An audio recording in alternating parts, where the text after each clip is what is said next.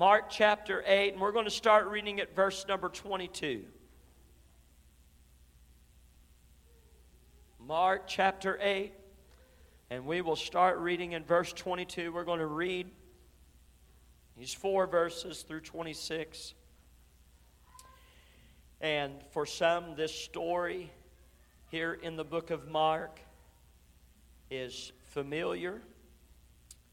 I know throughout the course of time I have read through or over this story on different occasions.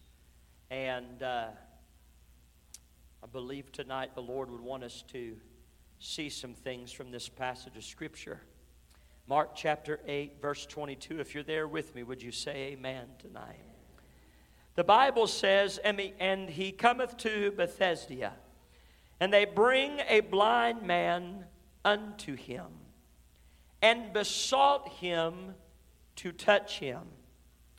And he took the blind man by the hand, and led him out of the town.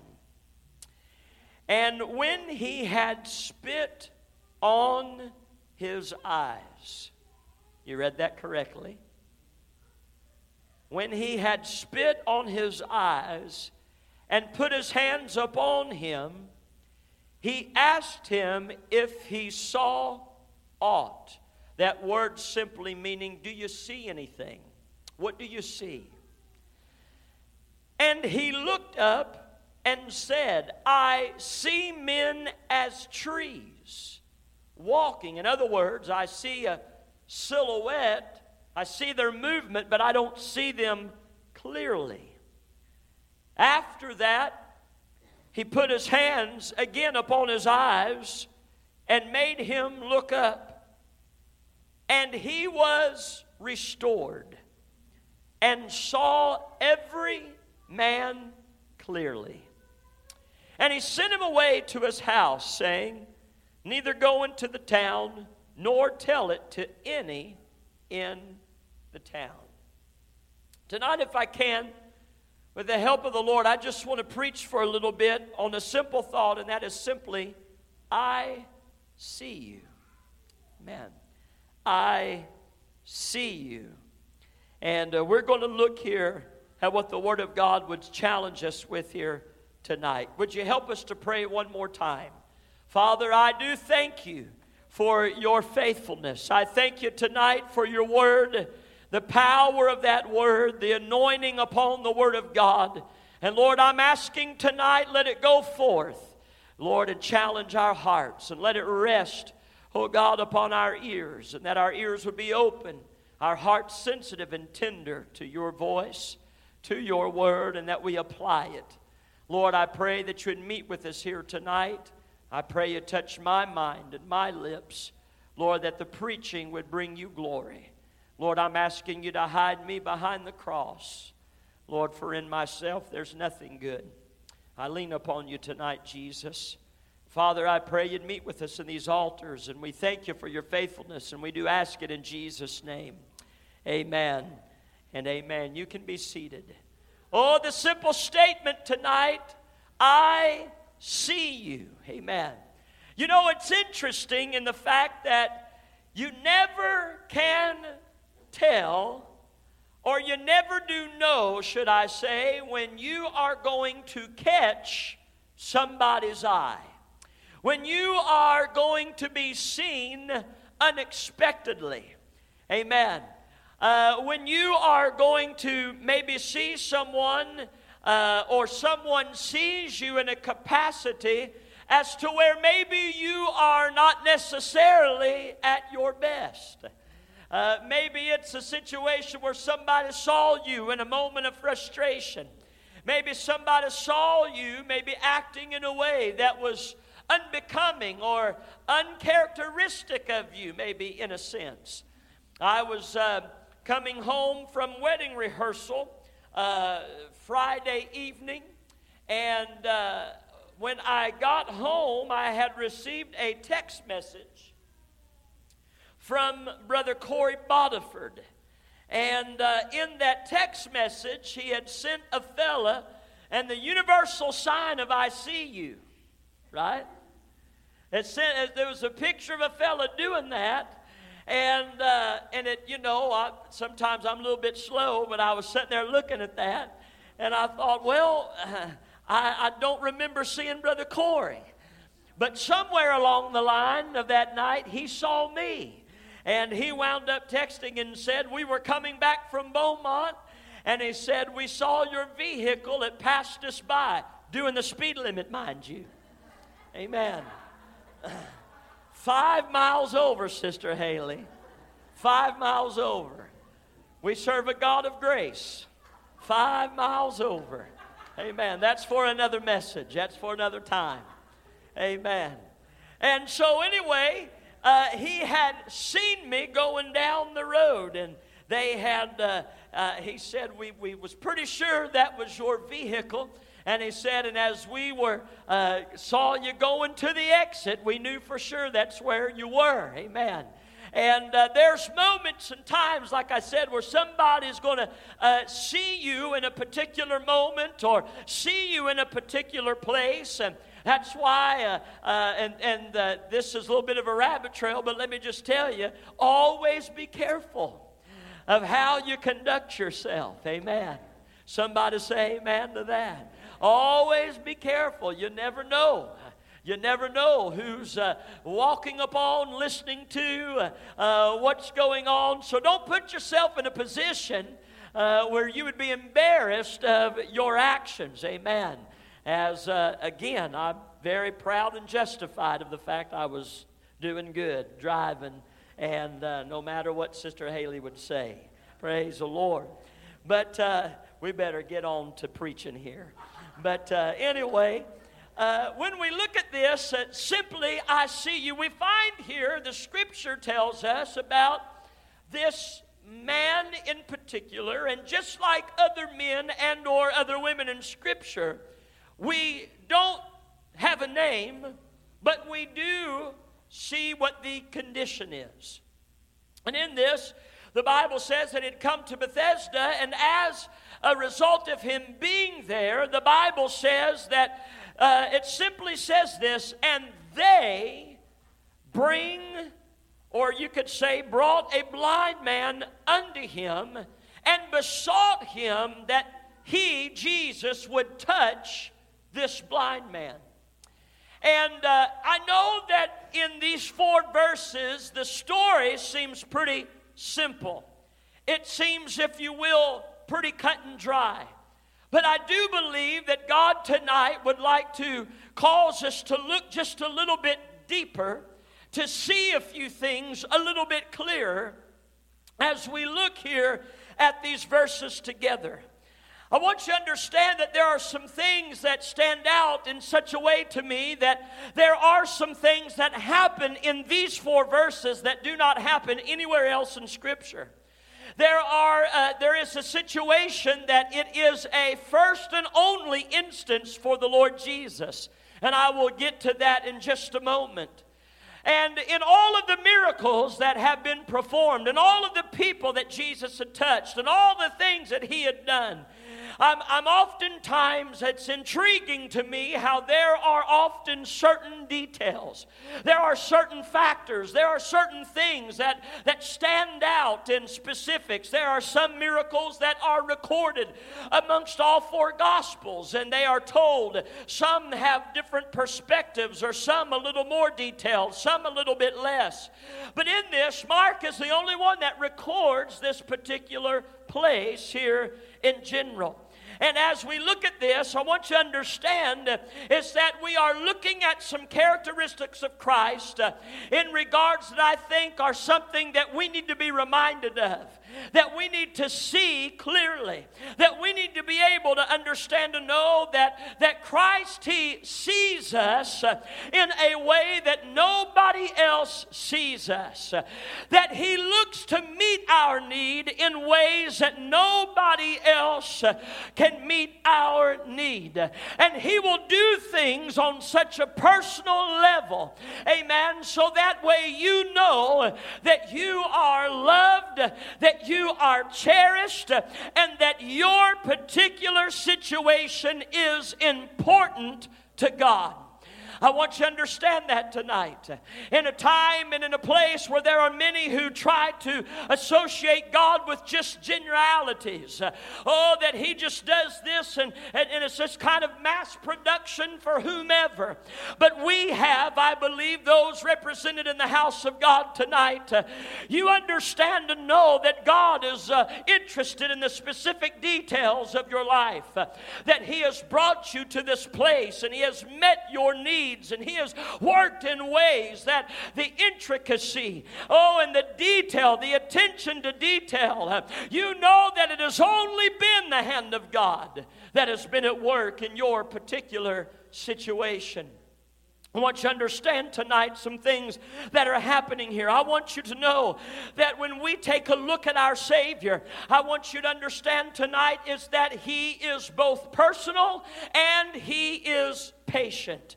He is personal and patient. I want you to look tonight with me as the Word of God tells us here in verse 22, again, where He comes to this particular town, Bethesda, and it says, and they bring a blind man unto Him.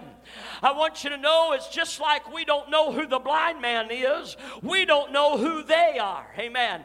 Have you ever, I find myself, doing this. You reach a point in a place in life that when you start to speak, you sound just like your parents. And, when I was a teenager, Brother Eli, there were certain things Mom and Dad said, and I said to myself, I will never say that. I will never say that as a parent. Then lo and behold, you're looking uncomfortable there, Sister Amber. Am I hitting a nerve right now? You reach a point to where one lady said, I opened my mouth and my mom showed up. Amen. I can say that about both my mom and my dad. I've said some things, but one of the things as to where, that as a kid there's an argument in order to get what you want, or to prove a point.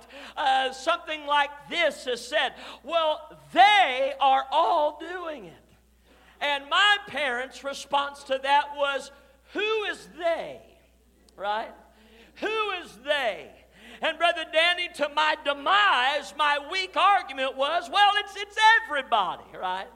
And I would find myself on the losing end of that argument because my parents wanted to know who they was. Have you ever heard a statement? Have you ever heard a saying? And it starts with something like this: as they say. Or as they do this, or whatever the case might be. And there's been times as to where I have pondered and said, who in the world is they? Who has set this precedence? When did it become accepted behavior? When did it become the norm, right? I want to meet this council. I want to meet the committee and find out who they are. Amen. But in this, we come to find the Word of God says that they besought Him. And they had besought Him because they wanted the blind man to be touched. Can I make this statement tonight? Can I just let you know that in this, it's apparent that they had a plan. And I also think that it is evident that they loved this man because they wanted him to be helped. They wanted him to be ministered to. They truly wanted what was best for him. They wanted him healed. They wanted him made whole. I want to park here for just a minute because the truth of the matter is that in all of our lives there are some theys. And not only in your life but also in somebody else's life, you are a they. And what I mean by that is there are needs that you have. There are situations that you're up against. There are things that are breaking breaking your heart, and you have a community of people, you have a church family, there are they who love you and want the best for you. There is maybe they is a spouse, maybe they is a sibling, maybe they is someone, and you desperately want to see that person you love. You desperately want to see that person you care about. You want to see them right with God. You want to see them helped and blessed. And on the same token, there are people who feel that way about you as well. It is perfectly fine to have a they in your life. As a matter of fact, I need a good team of theys. I need a good team of folks who will just look at me sometimes and say, I don't necessarily have to have all the details, but Pastor, I'm praying for you today. Amen. I don't have to know it all, but I just want you to know I'm one of they, and I'm in your corner. All of us need some good theys, and it's apparent that they were there. I'm glad that you care about the needs of people in particular in your life. I'm glad tonight represented here, there are some of you, and you are carrying a desperate burden. You are carrying a burden. You've got prodigal children. You've got prodigal grandchildren. You've got family members. Some of you got siblings. You've got people in your life, and you have prayed and you have cried and you have said, Lord, what I want you to touch them. I want you to do a work in them. I want you to heal them and make them whole. And there's absolutely nothing wrong with that. There's nothing wrong with that. They loved this man. They besought Christ on his behalf. They wanted Christ to touch him. But something that really stood out to me and that challenged my heart is that as I am a they for some people, I am a they for a congregation. I am someone that will look and I will cry with you. I'll pray with you. I'll rejoice with you. I can understand when there's bad days and hard circumstances and all these types of things. And I'll have conversations with you and say, we're just going to believe God to do this. And He'll do this work. And whatever the case might be, we'll do our best to say the right things and pray the right things. And there's nothing wrong with trying to do that. That's from a place of sincerity. But I want you to understand that sometimes, please understand this, there was nothing wrong with their request. They wanted Jesus to touch them. But sometimes, Sister Haley, because I am a sincere they, because I'm somebody I want to see my people helped, I'm somebody I want to see folks delivered, I want to see folks that have broken hearts healed, I want to see marriages on the brink restored, I want to see your kids saved and in God's house, I want to see your grandkids saved, I want to see revival that is not just a series of services, but it's a lifestyle that permeates and is at work in the lives of God's people. But too many times, this is what God dealt with this preacher's heart about, so please hear me, hang with me on this, we're going somewhere, is that sometimes when I'm asking and beseeching God to touch your life, or you are a they praying for God to touch somebody else's life, your burden is right, your heart's in the right place, but God dealt with me in preparation for this and said sometimes you are asking for a touch because a touch is quick and a touch is convenient and a touch happens overnight and a touch is a big, powerful, magical moment in the altar, and we all want to touch. We just want God to touch somebody and change the situation. But see, God dealt with me and said, sometimes I'm not going to just touch them like this. I want you to understand that this miracle in and of itself was very peculiar. It was very out of the box compared to other things Jesus did. Please hear me tonight. We see in other instances, Brother Corey, where he did just reach and touch somebody. We see in other moments where all he did, Sister Jennifer, he simply spoke a word and someone was healed.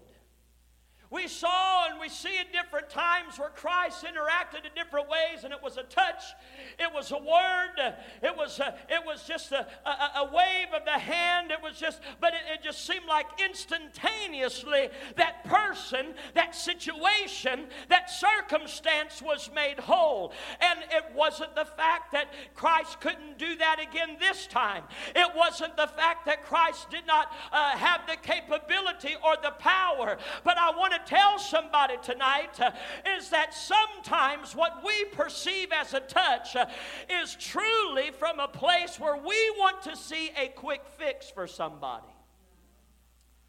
Everybody likes a quick fix. We would love it if the people that we love and we're praying for and we've been praying for and fasting for and counseling and crying with and walking with and all those things, that if there was just this thing, just this, I need a touch, or they need a touch, and then Brother Eli, everything was fine. As my papa would say, it's all hunky-dory now. Man, it's perfect now. But one of the things that I'm coming to learn to find is that the way that God will touch someone is far different than the way that I would hope for him to do so. I want you to understand is that touch that they were beseeching Christ for was an instantaneous fix, but Christ will always deal in a personal way to really deal with the cause and the root and the heart of the issue. And if that is the case, then we have got to let God do what he's going to do and let him be personal and let him work his patience. So what do you mean by this? Well, as we see this, we come to look as they besought him. They wanted the touch. Convenient, no need for steps, no real need for waiting, tarrying, patience, praying. We know, we quote it, we understand it, but the Word of God does say that if we let patience have its perfect work, we will be perfect and entire. Can I tell you, that is not just always in situations pertaining to you directly. God wants to work some things through you and in you as you carry a burden even for someone close to you. We can cry, we can fast, we can hoop and holler. I thank God for moments, I thank God for times, when the power of God's so real, when there is a visible display that God is moving, God is working, and oh man, it seems wonderful, but I'm afraid that too many times we as a church are guilty of we want a one and done situation. Amen. Just bear with me. I'm preaching to you good tonight. We're just wanting a situation where it's done and it's over. But I want you to notice what Jesus did. The Bible says there was nobody else that Christ asked to take the hand of the blind man. None of they take him. But the Bible implicates to us that Jesus walks to the blind man, takes him by the hand, and they began to leave the city limits. They're just walking together. We oftentimes, in our impatience, we want to see God deal with that one we love and what the need is, or our circumstances right then and there. But God sometimes says, let me just grab a hold of you and we're going to walk together for a little bit. We're just going to take our time a little bit. Again, he is personal. I want to remind you tonight the things that you're praying for, the loved one that you're praying for, the situation concerning you that you're praying for, as let me just remind you, God knows them personally. God speaks their language. language. God knows how to get a hold of their heart. Because here's what happens. Everybody else has been touched. Everybody else got a word. Brother Gary, everybody else, they was begging on the roadside, or they was tearing the roof off, or whatever the case might be. And it was a demonstration of His might and power. But not this time, because this time, this blind man just needed God to show up and walk with him for a little while. I want to let somebody know, you cannot force feed God's timetable, His miracle, or His healing process in somebody's life.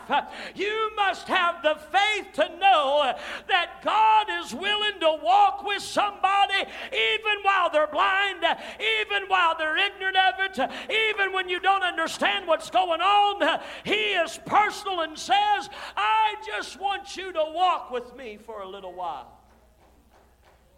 As a matter of fact, let me say this.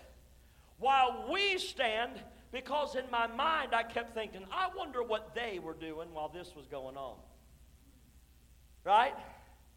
I wonder what they are doing. They are probably a lot like we are in the church. What's Jesus doing? What's going on? Hey, hang on. Maybe He didn't hear my prayer right? Maybe He didn't hear what I was saying right. Excuse me, Jesus. We said we just want you to touch him. And can you see Jesus just keeps on walking? Maybe He gives him a glance and just smiles and nods his head. But He's going to keep on walking with the blind man.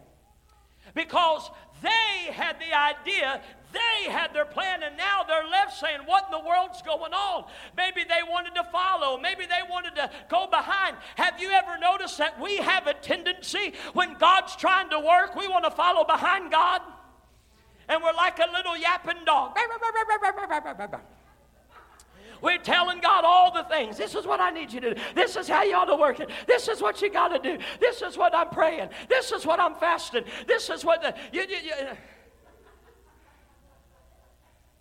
And the whole time we're carrying on, Brother Eli, the Lord knows specifically who to take by the hand and who to walk through.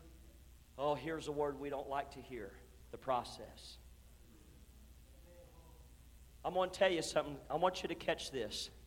Have you ever served or helped or assisted somebody with a disability? You can't get in a hurry. Can't get in a hurry. This was out of they's comfort zone. They wanted to touch, and they wanted it right then. Jesus was willing to personally take that one by the hand and take His time.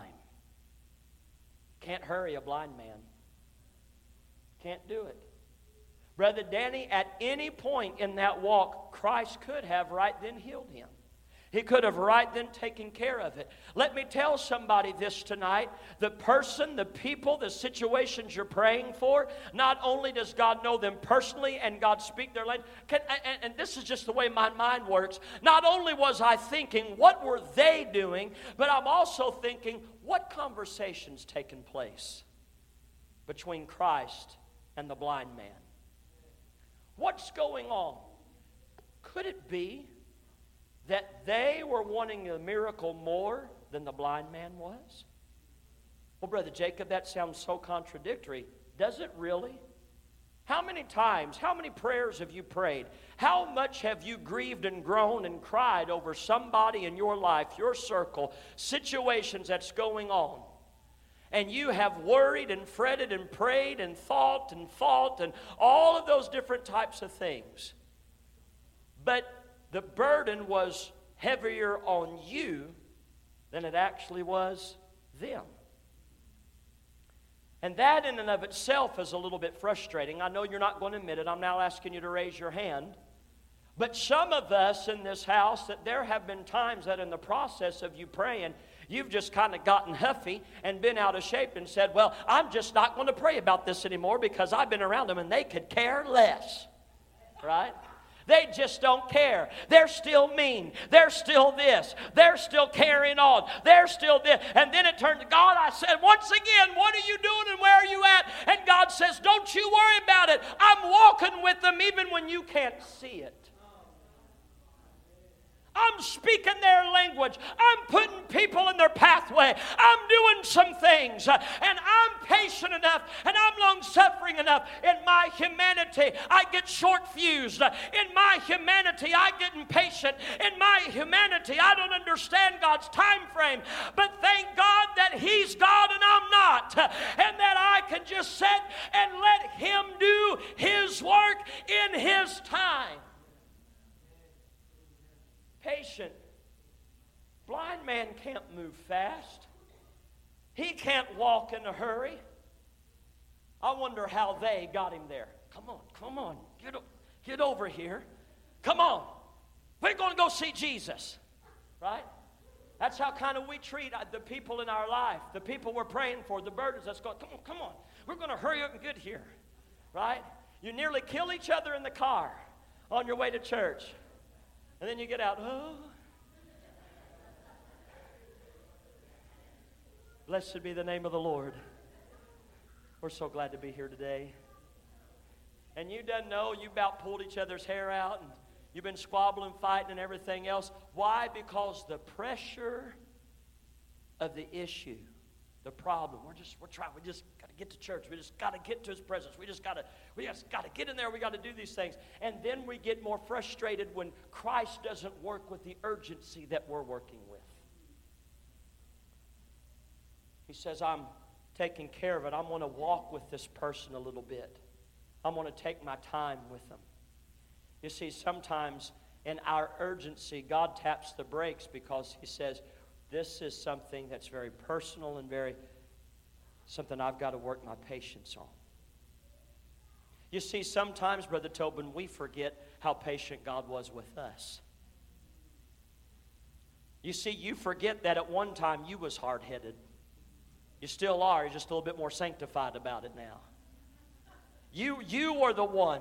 You were the one that everybody was, it was you in the situation. It was your circumstance. It was your problem. And you just kind of looked at folks sometimes and says, I just need all of y'all to leave me alone. I just need some space. I need some time. I'm going to figure this out somehow. And somehow and in some way, Christ showed up in your blindness, in your hard-heartedness, in your stubbornness and said, I'm just going to walk with you. Because, Anna, if you were forced 1 day, 1 minute, 1 hour out of step from the night you walked in that door, you wouldn't be here right now. Sister Linda, if God hadn't worked on you and walked with you and kept you and was patient with you, if He was too late, too early, you wouldn't be here tonight. Jacob Smith wouldn't be here tonight if it wasn't for a God who came and just walked with me and loved on me and said, I know you can't see it right now and you don't understand it right now, but I'm going to do all that it takes and I've got all the time that is needed to get you where you need to go. If we can get a glimpse and remember the way God was merciful along suffering with us, it will allow us to extend the same courtesy for the people and the circumstances we're praying about right now. The Bible says He held him by the hand. He was walking him out of the city limits. He was personal and He was patient. I want you to understand tonight that not only was He personal and patient, but we find that God is very particular in how He works. Because He knows how to speak someone's language, and I'm using that in the sense of He knows how to get somebody's attention. He knows what to do. He knows not only what to say, the timing of it all, but He also knows where it needs to work. Something that's interesting about this statement, because I thought to myself, why did He lead him out of town?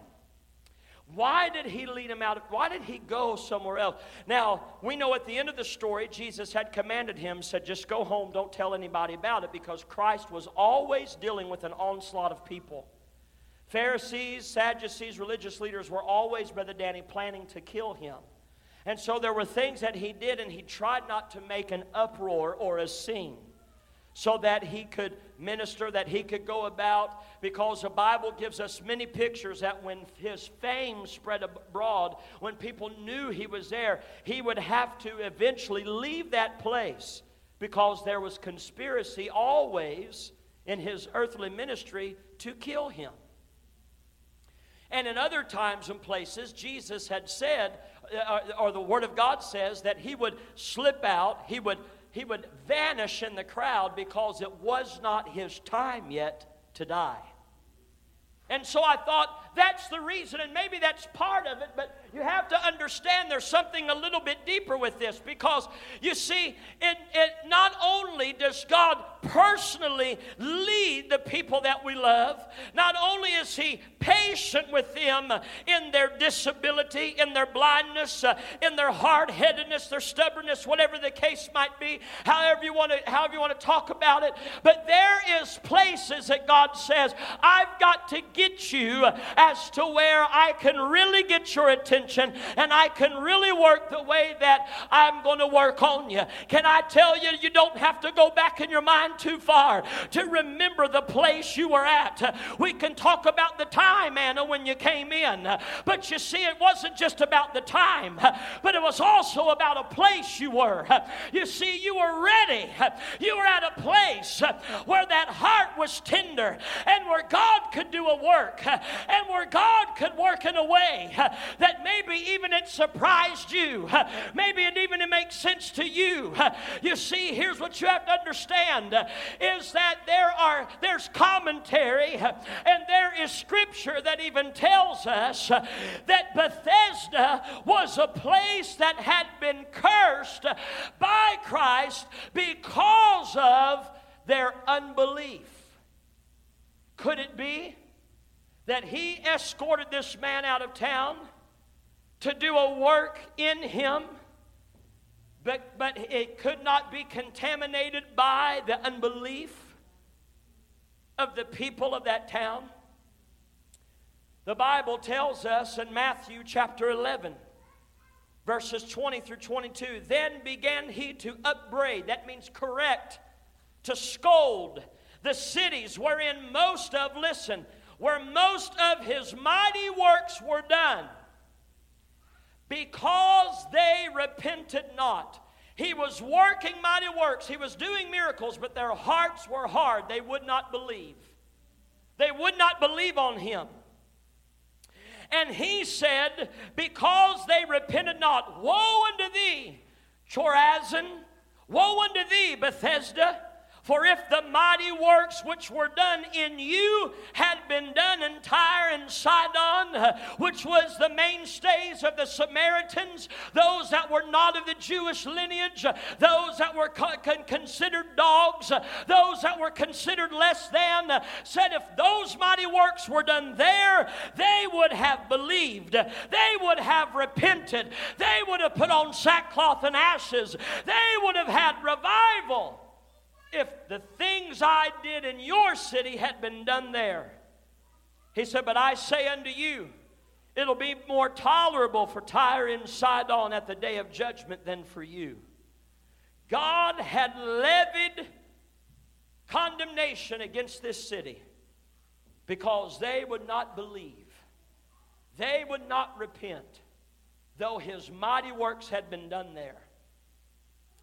You see, not only is God working in what he will do, will he be personal, speak someone's language, will he be patient, but as I said, he will, get you to the place where he can work. You see, we find in Scripture there were other instances that he would cast out unbelievers. He'd tell them, get out of the house.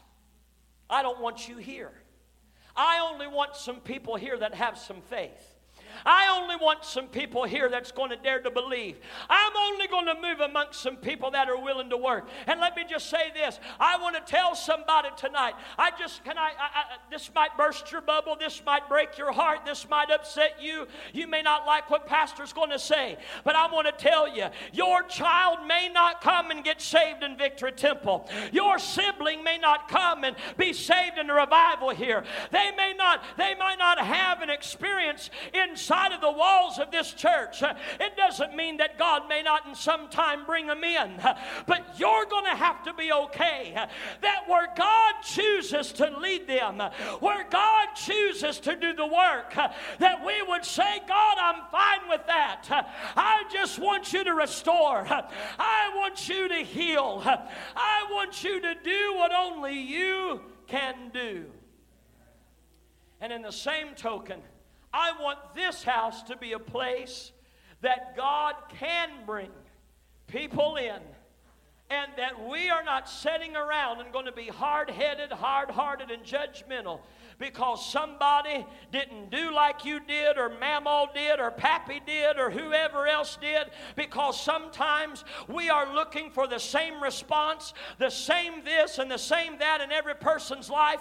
But I'm going to tell you, just as different as our DNA is, and as different as our fingerprints are, the way He saved Sister Shannon was different than the way that He saved me. What do you mean, preacher? It was still the blood of Jesus. It was still by way of the cross. But God knew how to deal with her, and God knew how to deal with me. She probably was born again in this church. I was born again sitting on my bedside at 1572 Lakeside Lane in St. Louis, Missouri. Some of you was born again at a revival. Some of you born again in other places. But all that matters is His grace showed up and His power met you, and He was able to work because He had you in place. So therefore, before you throw your hands up, get mad, and you're going to quit because they are not where you want them to.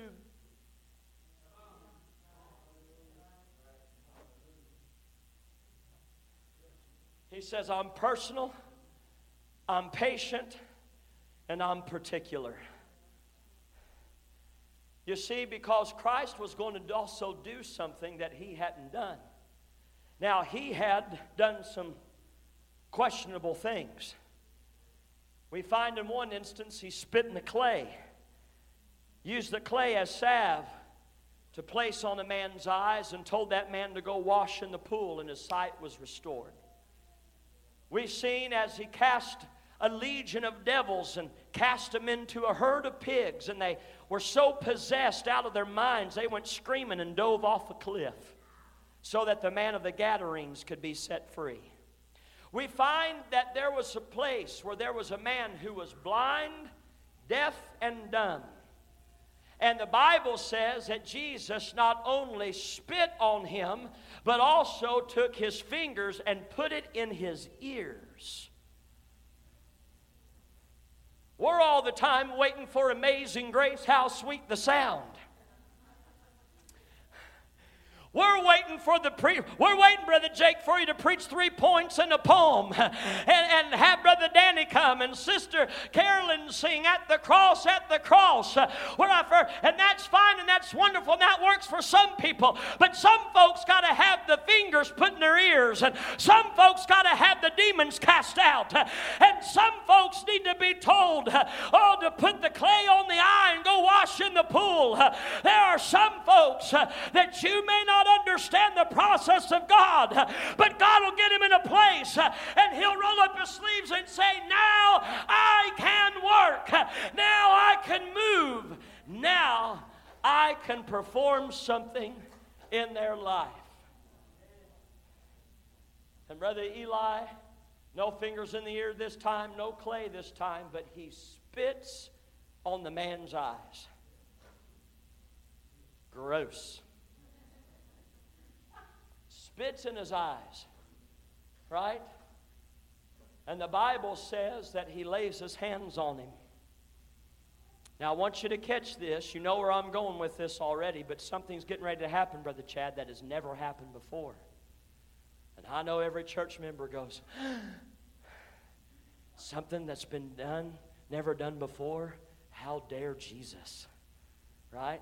We are so regulated by our traditions. We are so regulated by our religious staples and standards, and it's always got to be done. But I'm telling you, God will work in ways. He will be personable, He will be patient, and He is particular. And He got him out of town, out of a place where nobody would believe, where they would have laughed and mocked and carried on.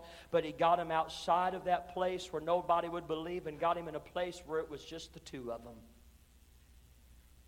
Spits in his eyes, lays his hands upon him. He asks the man, he says, "What do you see? Do you see anything?" And the man says, "I see men, but they are as trees. It's not clear. I see motion, but everything looks the same. It's all kind of cloudy." Catch this. The first time in Scripture that it's been recorded, or since then, that Christ would have been viewed as less than, not powerful enough. Maybe that day He didn't eat His Wheaties. Maybe that day, Brother Chad, he missed prayer meeting. Maybe that morning Jesus was just having a bad day, and he prayed. He spit on the eyes and he prayed, and he asked the man, he says, "What do you see?" But the man does not see clearly. He does not see clearly. Now I want to point your attention to something. Sister Anna, he saw. He was blind. He sees something. He says, "I see men, but they're like trees. It's just not clear." So I want to let somebody know that the thing you've been praying for, where God's been personal and He's been patient and He's been particular, let me tell you that sometimes in the process of Him working, the answer doesn't look the way you want it to look. I want you to know is that sometimes things are cloudy. Sometimes things are murky. Sometimes things are muddy. Can I just take a quick poll in here tonight? Is there someone, are there things you've been praying for? And you know, you can't argue that God's not working. But you know that right now, it's still in process. Anybody here? All right. Make sure I'm preaching right folks tonight. It's still in process. You look at it, and you say, well, in all technicality, he's not blind anymore. He does see men, but he sees them as trees. But the Bible says that Jesus, this is the only time it's been recorded, He lays hands on him again. It lets us know, Brother Danny, that sometimes the work of God is a progressive work. Is that sometimes, I want to tell you, because see, this is why we love when Jesus just touches somebody. We love this, Sister Haley, when the Lord just comes by and just works and moves and everything's clear and everything's straight and everything's right and it's packaged and it's pretty and it all makes sense and we're so happy. But that's why we want the touch. But when God leads somebody out, when God walks with a blind man, when God walks in situations that He has to be patient and you have to be patient and He works in particular ways, the Word of God says that the ways of the Lord, they are mysterious. We don't understand them. They don't always make sense, Brother Gary. But it did not mean that God was not working. Amen. I'm going to buy my own tape tonight. You ain't shouting, but I am preaching. There are some things that you're looking at in your life and they're not quite clear. There are some things you've been praying for somebody else, and you can't argue. You know God's working, but you know they're not quite there yet. And yet is the operative word. Because this lets me know, like I said earlier, we are so fascinated. We are fascinated, Sister Linda. We are fascinated with one time. God works one time, one moment. He heals, He does this, one and done, a magic moment. It was the thunder, the lightning, it was all these things. But you see, Sister Linda, processes are difficult. They're difficult. Dealing with people in processes, dealing with people as they grow in God, it is rewarding and wonderful, and it will also drive you crazy. You will shout and rejoice, and then there's other times, Brother Keith, you're ready to pull your hair out. Because you cannot grow without growing pains. You cannot go through some stuff, and you will not reach a level of maturity. I mean, come on. All of us can look back. You can look back in your pictures of your childhood and things that you thought was just wonderful and awesome, and it was great, and you look back and you think, what was I thinking? What was I doing? Why did I do that? Why did I look that way, right? Why did I, or as a, you know what it is when you were 20, what you did with money. And now what you do with money now that you're 50 and 60, things are just a little bit different. You look back then and say, why did I buy that? Why did I do that? Why did I think I couldn't live without it, right? And to where now you're like, no, I don't need it. I just, nah, it's all right. If you want to give it to me, that's fine, but I'm not going to buy it, right? It's what is this, Sister Kelly? It's maturity. It's the process. He prays for him again, Brother Hemphill, lays his hands upon him again, and he says, now tell me, what do you see? And the Bible said this. He said, I see all men clearly. I see it clearly. Can I tell you is that for the person, you know what the Bible goes on to say, you can go back and read it, and I'm just reciting here from memory. But this is what I love, Brother Coleman. The story says that he was restored. I want to tell you there's distinct difference in somebody getting a touch and somebody getting restored. Hear me. There is a difference between goosebumps and a shout versus somebody being restored.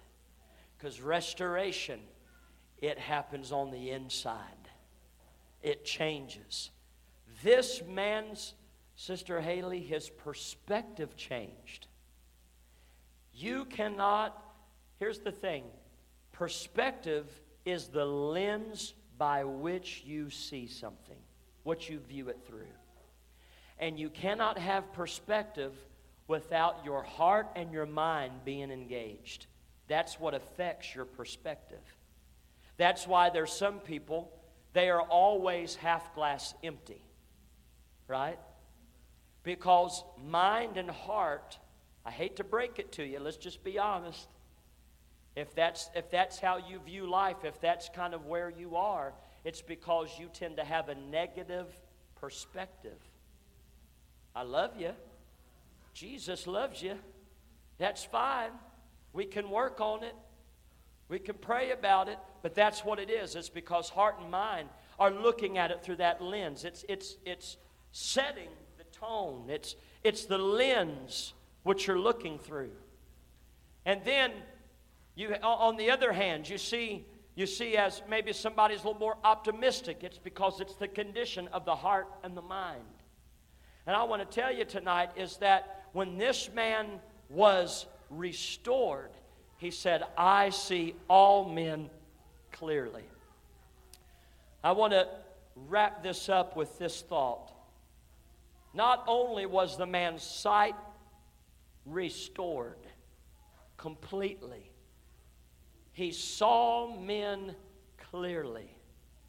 The thing about it is that when God does a restorative work, when He has been personal, patient, particular, what you come to find is your perspective is changed. And did you know that when you have been restored, you look at people a different way?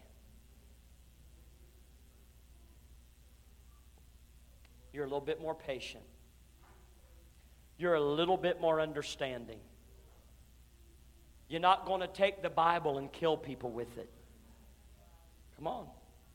I've seen people do it. I've seen folks. There was a fella between here and China. He had a young lady come into his church, and she had given her life to God. Sincere, weeping at the altar, asking God to forgive. I mean, she was sincere. She came for the rest of the revival, and one night somebody was looking for something and somebody said, man, I wish somebody had a lighter. And she said, oh, I've got a lighter. And she pulled out a lighter. Not only was it a lighter, but it had Budweiser on it.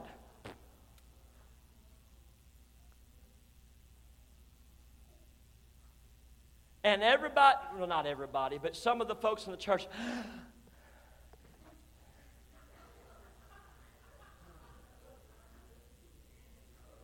right? First thought, what do you have that lighter for? If you're really born again, you wouldn't have that lighter in your purse. And by all means, it wouldn't have Budweiser on it. Well, sorry, she just got saved 2 days ago. You hear what I'm saying? Some folks are so quick. We get so bristly. Us folks been saved for a while, we forget, and we need to see men clearly again.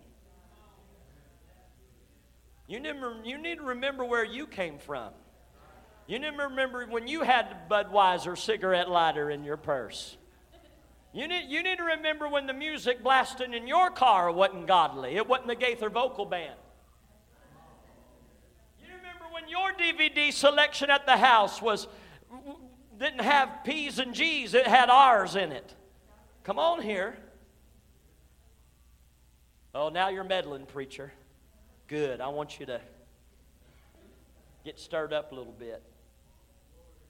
Because we reach a point that sometimes we think we've always been saved and we've always been doing right and we got it all together, and we come in here and we got our Sunday best on and we got all this stuff, and you get somebody in here who's blind. You got somebody in here, and all we want, God, they're blind. Touch them, Lord. But God says, I'm not touching them the way that you want. I'm going to go grab them by the hand. And I'm going to walk with them. And I'm going to get them around people who's going to believe with them. And I'm going to get them in a place as to where everything in their life is not going to be solved in one prayer meeting. But it could be that it takes another touch. And another touch, and another touch, and another service. I hate to break it to you. I know that this is going to shock you, but I'm not a perfect man. I know it. You're ready to vote me out now, aren't you? Your pastor's not perfect. Brother Tobin said what? I just disappointed him. But here's the thing, Brother Marvin. From the pulpit to the back pew, every single one of us, let me say it like this, every day, we should be saying, Lord, touch me again. Help me again. I'm not saying you're begging to be saved every day, but I'm saying that, Lord, I need you to walk with me today. I need you to help me today. I need you to keep my mind today. I need you to guard my heart today. I need you today. I want to see clearly. I want to be restored. Brother Danny, Sister Haley, if you'd come. With heads bowed and eyes closed tonight, I want somebody in this house to know that God sees you. He sees where you are. He knows the circumstance that you're praying about, where you're wanting His touch, where you're wanting God to do something. But let me say this, He also sees those that you are concerned about. Things that concern you, and then others that concern you. Places that we are wanting God to touch. We're wanting God to move. We need a miracle right now, God. But tonight, God's wanting you to know that there are some things in particular that He wants to do. He wants to walk personably. He wants to walk with long suffering because that's who He is. He wants to take us through the processes. Those that you love through the processes, even when you don't see it, when you don't understand it. He wants to get them not only in a time but in a place where He can work. And He can do things that seem absolutely strange, but it's the way that He wants to work. And it's the way He knows that He has to work in order to restore their sight. He wants you to know and understand that when restoration is complete, your perspective changes. You see things clearly. You see others clearly. You know, Scripture doesn't say it, but I can't help but to believe it. When He said, I see all men clearly, I believe the first man that He saw clearly was Christ. As He looked up and looked into the face of the Savior. Tonight, can I tell somebody, as God does a restorative work, as God patiently works on our behalf and our personal needs, and He's working on behalf of the things that you're covering with prayer, your children, your home, your families, situations pertaining to those that seem like they're on the run. You wonder, you've prayed, you've fasted, you've cried, you've wept. We want to touch, and God says, I'm speaking their language. I'm walking with them. They're not out of my sight. I'm with them. They're blind right now. Their hearts are hard right now. Scales are on their eyes, but I'm patient. I'm patient. I'm going to get them to a place. I'm going to get them to a place in life where I can work particularly and deal with their heart, because God says, I just don't want to touch them. I want to restore them. God says to you tonight, I don't just want to touch you. I want to restore you. I want to make you complete. I want to change you from the inside. More than just a God of surface level. I want to do something deep within. Tonight, I pray that we can leave here saying, I see it now. I see you, Lord. I see you clearly. You see me. I see you clearly. I've got a little better understanding tonight as the Holy Ghost reveals. Maybe there's things pertaining to you personally. Maybe there's things of people and loved ones that are tied to you. But you'd say, Pastor, I want to see God do a restoration. I want to see Him do a work that cannot be denied, cannot be argued, cannot be dismissed or talked away. But it's a work where I know and I can see the effects of the deep work that God has done. If that's us tonight, can we come and find ourselves a place to pray? Can we come tonight and just bring some of these things to the Lord? Would you come tonight and say, Jesus, I want to see it clearly. Lord, I want to see you clearly. I want to see others in my life clearly. I want to get clear perspective upon the situation I'm wrestling with. Lord, I've been rushed. I've tried to rush you. I have tried to bypass processes. I have tried to get around and find loopholes and just say, Lord, touch them. But tonight, you're going to do some things a little bit different. You're going to do some things. You're working in ways. Lord, in some situations, I don't quite understand. Some ways, I don't quite know. Oh, but Lord, I'm going to trust you. Lord, I'm going to trust you tonight. Lord,